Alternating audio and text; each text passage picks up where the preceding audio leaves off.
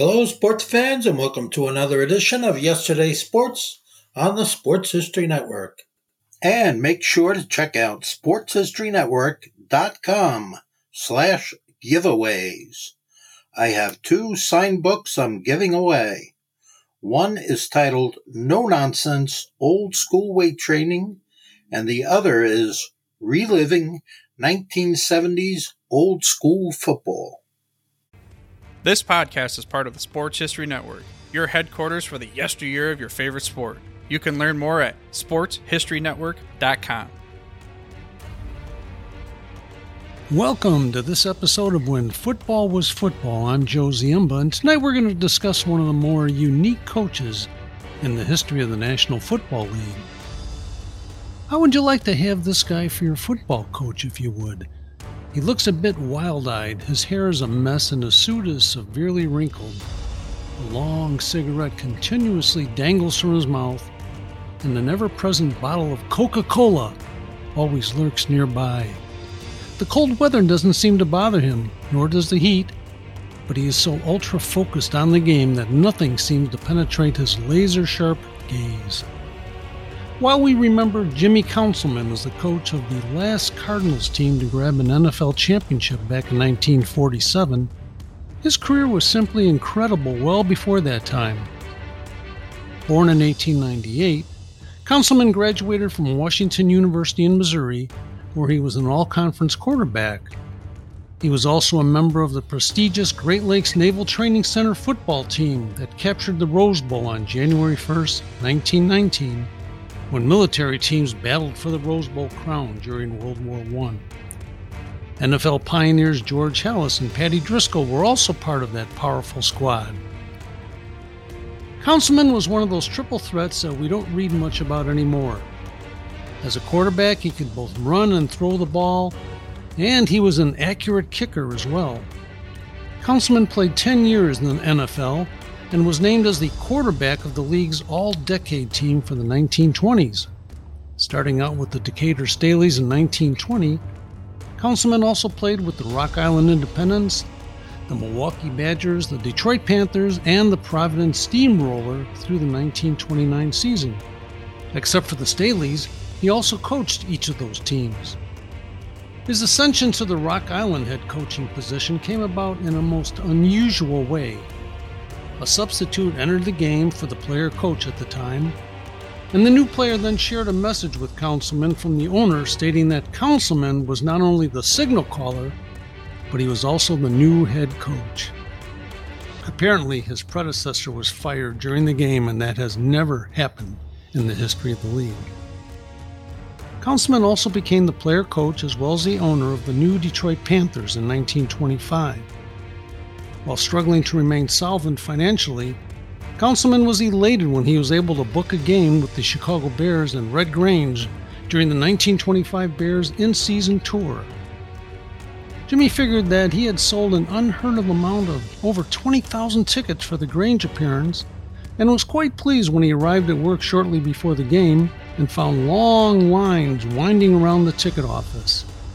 However, he soon learned that the fans in line were demanding refunds, since it had been announced that Grange would not play in the Detroit game. Councilman, ever the ethical owner, allowed refunds to any fan wanting one, saying, "It looked like the game would pay all our bills for the year and give us a nice cushion to work with. But I was honest, it hurt. We still played to about 5,000 people, but it wasn't enough." By 1928, Councilman, while still toiling as a player-coach, led the Providence Steamroller to the NFL title. It would not be his last league championship. After coaching stints with the St. Louis Gunners and Washington University, where he won 3 Missouri Valley Conference titles, Councilman returned to the NFL in 1940 as the head coach of the woeful Chicago Cardinals. At the time, the Chicago Tribune described the new coach as follows: "Councilman writes for slick magazines. He paints, he directs civic operas. He's an accomplished musician, and he's a big league after-dinner wit. But he'll have to reach very deep into his bag of tricks if he hopes to get the Cardinals very far from their 1939 cellar position." Under coach Ernie Nevers the year before, the Cards had stumbled to a 1-10 record, and Councilman was brought in to right the ship. In his first year back in the NFL, the Cardinals managed just a 2-7-2 mark, but one of those wins was a 21-7 triumph over the arch-rival Chicago Bears, who had been easily destroying the Cardinals in the recent past. It soon became apparent that his huge personality could be used both on and off the field to teach, entertain, or just shrug off the oddities of everyday living. Jimmy was a gifted speaker who used his own experiences, whether they were real or imagined, to deduce the complexities of life. His favorite target was usually himself, which came in handy when discussing the prospects of leading the struggling Cardinals. Councilman carefully evaluated different career options offered by his dear aunt in 1940 by saying, "Perhaps Aunt Minnie was right. Driving a milk wagon is a nice, quiet life compared to driving a football team to slaughter."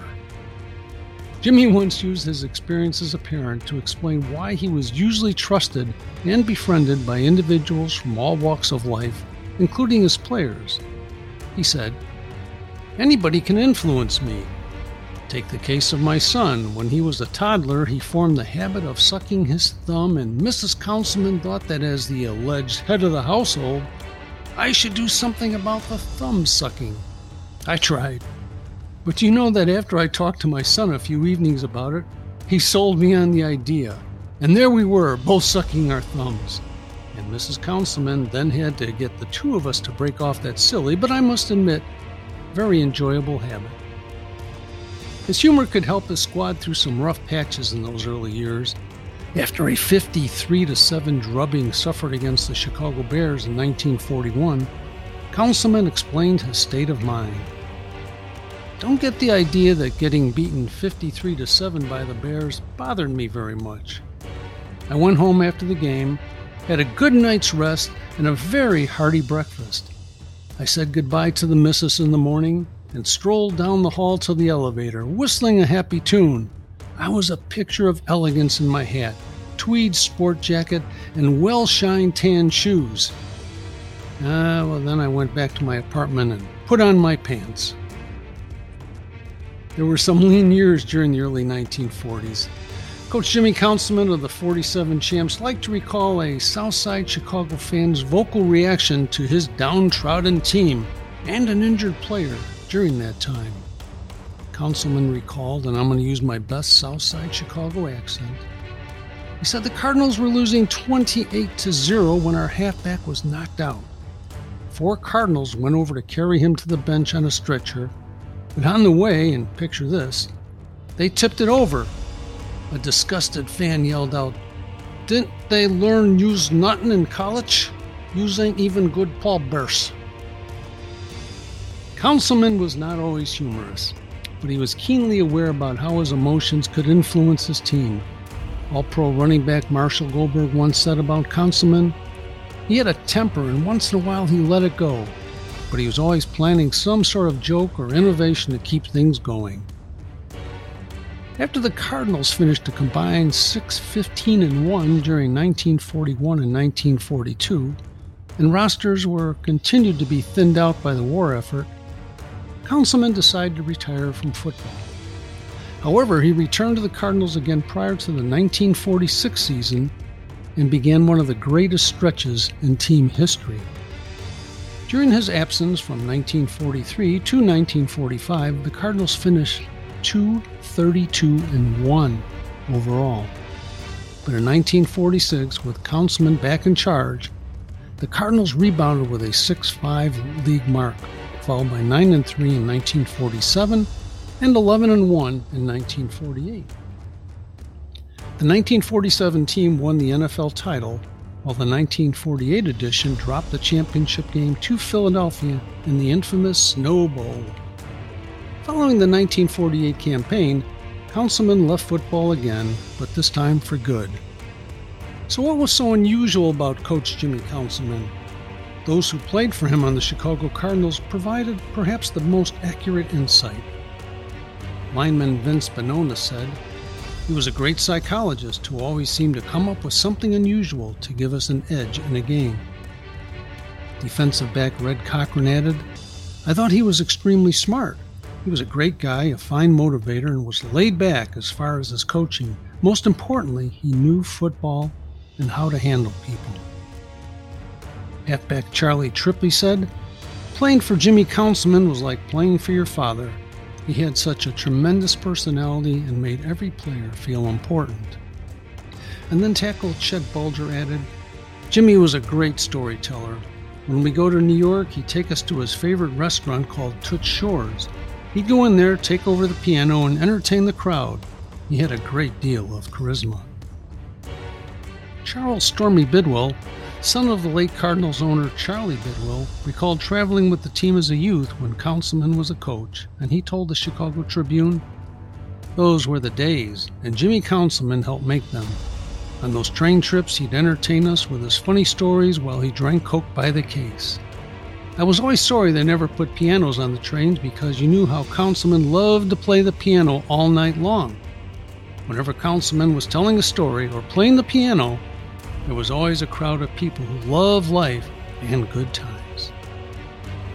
Tackle Chet Bulger remembers Councilman's smoking habits. Chet said he would inhale a cigarette with smoke coming out of his nose and mouth at the same time. We don't know if it ever came out of his ears. And veteran Marshall Goldberg added, and he once recalled in an unusual motivational tactic used by his coach. Marshall said, "We had a game scheduled in Los Angeles against the Rams, and Jimmy called me in before the game. He told me that I'd been playing really well and that if I kept up the good effort and we beat the Rams, he would give me a $500 bonus. But I wasn't supposed to tell anybody. That was a significant amount of money in those days. Well, we beat the Rams and I earned the bonus. We all went out to dinner, and then there was a rumor that someone on the team had received a $500 bonus. I hadn't said anything, but as it turned out, everybody had been called in by Jimmy, and he told everyone the same story. We all received $500 bonuses for winning that game." Following the 1947 championship season, Councilman was named the NFL Coach of the Year, an honor which later prompted well-deserved praise from Eagles coach Greasy Neal, whom the Cardinals defeated in the title game. Coach Neal said, "He always had a bold, imaginative attack, solid blocking and tackling. Jimmy was as good as they came." Bob Brogue of the St. Louis Post-Dispatch perhaps summarized the career of Jimmy Councilman best when he penned the simple but accurate description of the coach on August 27, 1969, saying, "This Irishman with a Dutch surname has had the gift of the blarney, a graciousness which made him the best of fellows socially, wonderful press copy as a coach, and, in that vexing capacity, a man who knew how to steam up or relax a football team." James Gleason Dunn Councilman passed away in 1970 at the age of 72. He remains to this day the last coach to lead the Cardinals to an NFL championship, and of course that was back in 1947. However, he was able to enjoy the honor of being in just the second class of the Pro Football Hall of Fame when he was inducted in 1964. Thank you for sharing your time with us on the Sports History Network. Please join us next time when, in honor of the opening of NFL preseason training sessions, we'll take a look back at the early days of pro football training camps back when football was football.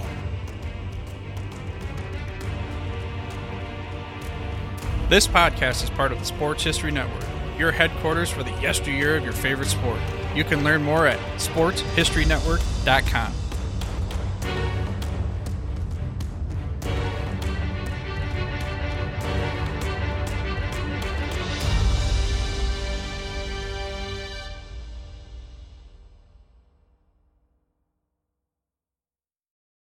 We at the Sports History Network are so glad to introduce to you a new addition to our lineup, the Gridiron Greats Magazine podcast. It's a weekly podcast that focuses on the history and memorabilia of North American football since its inception in 1869. It's hosted by Bob Swick, the publisher and editor of Gridiron Greats Magazine, and Joe Squire's a longtime contributor to that magazine. The podcast was launched in 2017 and has over 150 episodes that you can listen to now on the Sports History Network, as well as your favorite podcast provider. So join Bob and Joe as they go through football history, talking about the memorabilia and the great legendary players and games of the American Gridiron on the Gridiron Greats Magazine podcast.